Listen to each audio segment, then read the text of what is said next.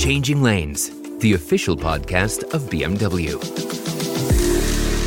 Hello and welcome to this episode of Changing Lanes, the official podcast of BMW. My name is Sarah. And my name is Jonathan. Hey, Jonathan, tell me, when you think about a BMW, what words come to mind to describe a BMW? Good question.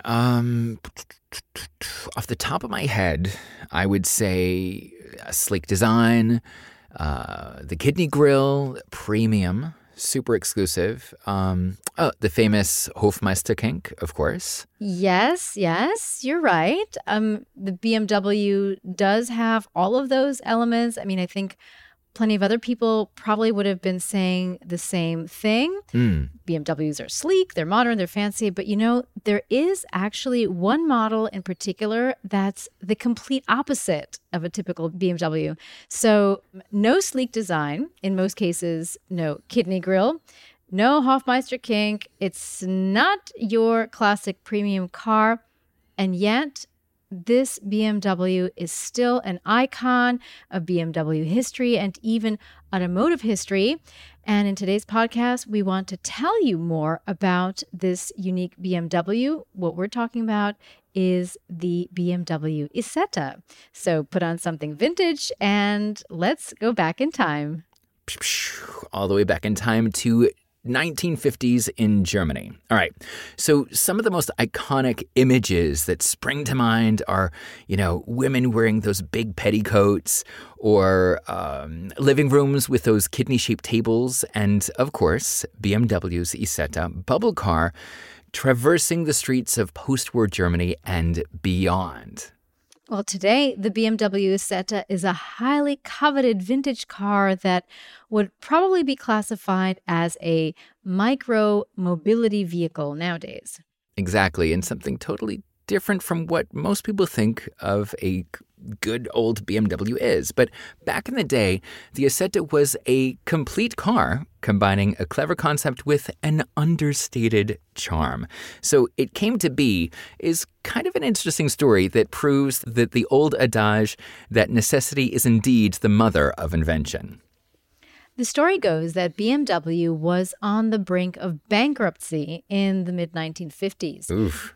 Motorcycle production was declining. Luxury vehicles like the 503 and the 507 were so expensive to produce that BMW suffered losses on these models. Ouch. And, the company needed a new model that would make money right away. So one that wouldn't require a lot of development costs. And BMW found its solution at the 1954 Turin car show.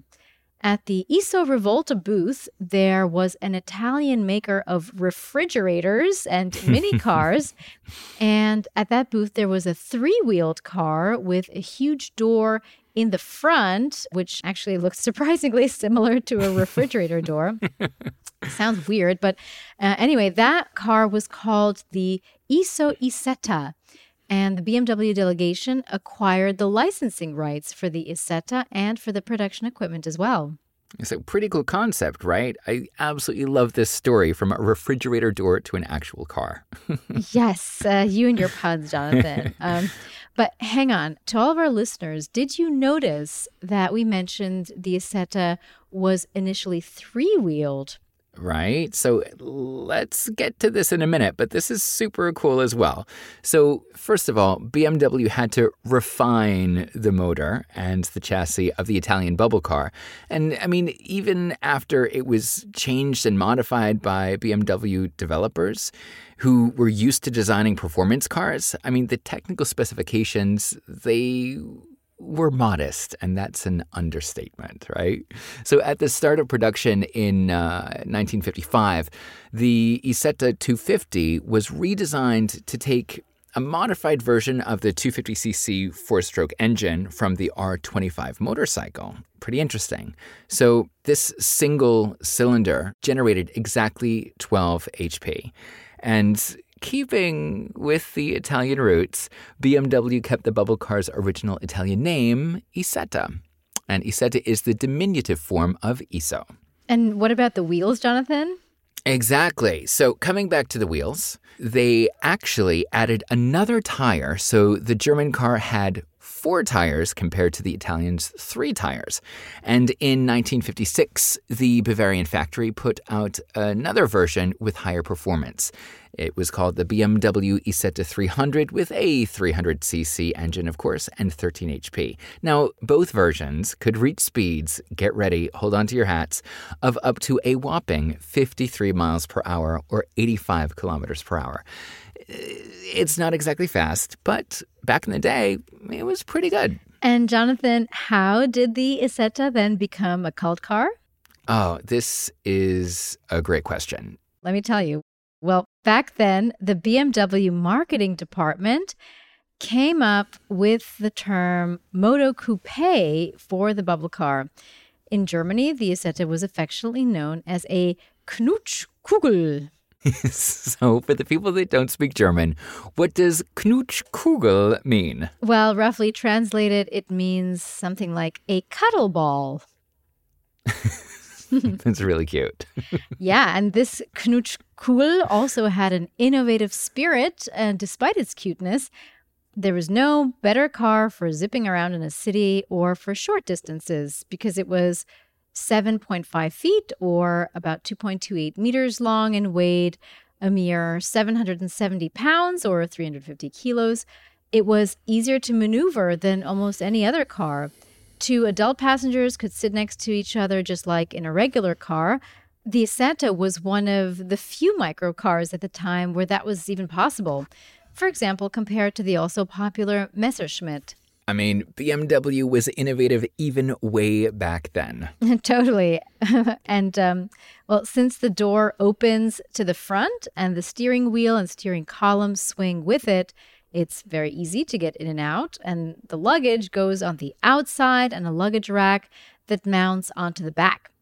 Well, buyers did know what they were getting. The Isetta was not exactly a mini sedan, but it was a new kind of car. And it was the right kind of car for the 1950s. Exactly.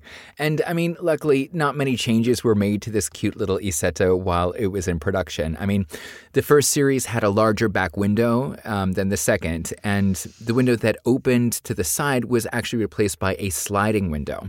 Now, all Isettas have a canvas roof, similar to like a sunroof from today, right?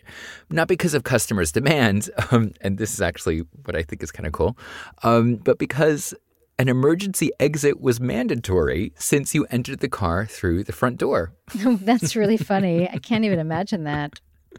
Okay, but remember that the Isetta was in fact a top seller. The Moto Coupe became a much needed bestseller. It only cost 2,550 German marks, the currency of the time, which would be about 1,400 US dollars or 1,300 euros today. So that made the Isetta a car that a lot of people could afford to buy. And Isetta drivers didn't need an expensive car license. Actually, all they needed was a motorcycle license. And they sold about 10,000 cars just in the first year, and the Isetta was then found all over Germany and then later in other countries.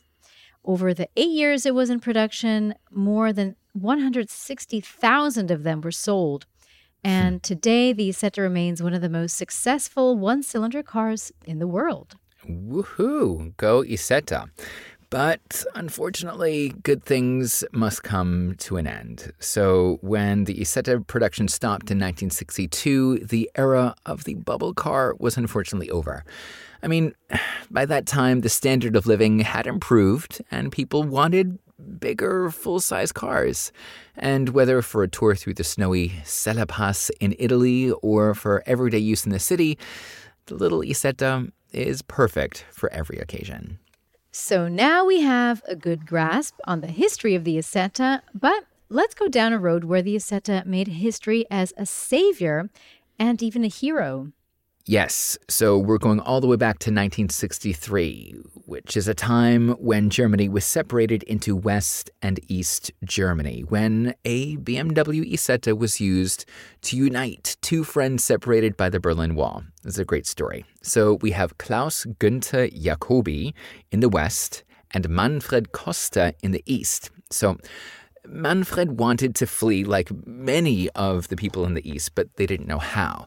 And this newly built Berlin Wall made escaping almost impossible. I mean, it was so dangerous. The risk of climbing over it, being discovered, and then shot, I mean, the risks were just so high. So Costa would have to find another way out, so he called on his friend, Klaus Günther. Yeah, so this man, Klaus Günther, hatched the plan to use his BMW Isetta to actually smuggle his friend through the border. He said using a BMW Isetta as an escape car, the plan was as brilliant as it was crazy. Nobody would ever suspect that such a little car would be capable of hiding a human stowaway, especially a 5'7" man in a 2-seater, and remain undetected during the very rigorous inspections. Wow. So luckily, Jacobi, he had the know-how to turn his Isetta into this escape vehicle. I mean, Jacobi had trained to become a car mechanic, and the actual garage that he was working at had all the tools that he would need to change the car, like the hammers, the chisels, the saws, and the paint and everything. So what he did was he manually removed the 3.5-gallon tank and replaced it with a mini tank.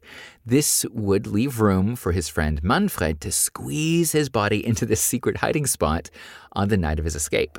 It's a pretty brilliant idea to remove the tank and replace it with a mini tank, but what a terrifying way to be smuggled. And, you know, that night is one that they certainly would never forget. Luckily, there was just enough gas in that mini gas tank to smuggle Manfred over the border, and because Klaus had completely gutted the inside of the Isetta and it was up for inspection soon anyway, after their great escape, he just sent it to the scrap heap because he knew that there was no chance it was going to pass that inspection, so might as well just get rid of it. Get rid of the evidence. Right. But the only thing that he still has today, and I think this is really a wonderful touch, is a key to the engine hatch door and the memory of saving his best friend from East Berlin, making the Isetta a savior and a hero. Yeah, I really love this story. So a Knutschkugel of innovation transforms into a getaway car for smuggling a best friend. You know, the old saying, Jonathan, don't judge a book by its cover. The Isetta might be small, but it was certainly capable of tremendous things. Yes, most definitely. And rounding this episode off in vintage style is the legend of the Isetta and how it lives on. So the BMW Isetta would look more at home on the narrow and ancient streets of some little Italian town than on a German Autobahn, but actually it was more successful in Germany than in Italy, which is really strange. You would think it would be the other way around. But that said, many Isettas did find their way back to Italy when Germans went on holidays there. So they drove their little Isettas over the Alps to spend time soaking up the sun and enjoying something that you like to enjoy, Sarah, the dolce vita. Oh, yeah, for sure. And Jonathan talking about soaking up the sun. There was a very nice ad slogan I stumbled across when I was preparing for this episode. So they used to have the slogan, "You'll always be happy in the BMW Isetta in every kind of weather." And yes, even today, the BMW Isetta has lost none of its fascination, and it still represents a certain kind of lifestyle, making its drivers feel pretty happy. And in fact, at the BMW Welt Museum in Munich, in Germany, the Isetta is actually the most popular exhibit. Quite a few visitors even take it for a spin to get the full 1950s nostalgia experience. Oh, sounds wonderful. And if you are interested in learning more about an Isetta or actually buying one, you never know, we've got you covered. There's an article on BMW.com titled BMW Isetta for Sale Tips. And to find it easy, just hop on over to BMW.com and search for Isetta Tips. Thanks for listening to this week's episode of Changing Lanes. And if you enjoyed this episode, please make sure you subscribe to our podcast for future episodes. And to dive deeper into all things BMW, Do head on over to bmw.com to learn more. I'm Jonathan. And I'm Sarah. And this has been Changing Lanes. Thanks for listening.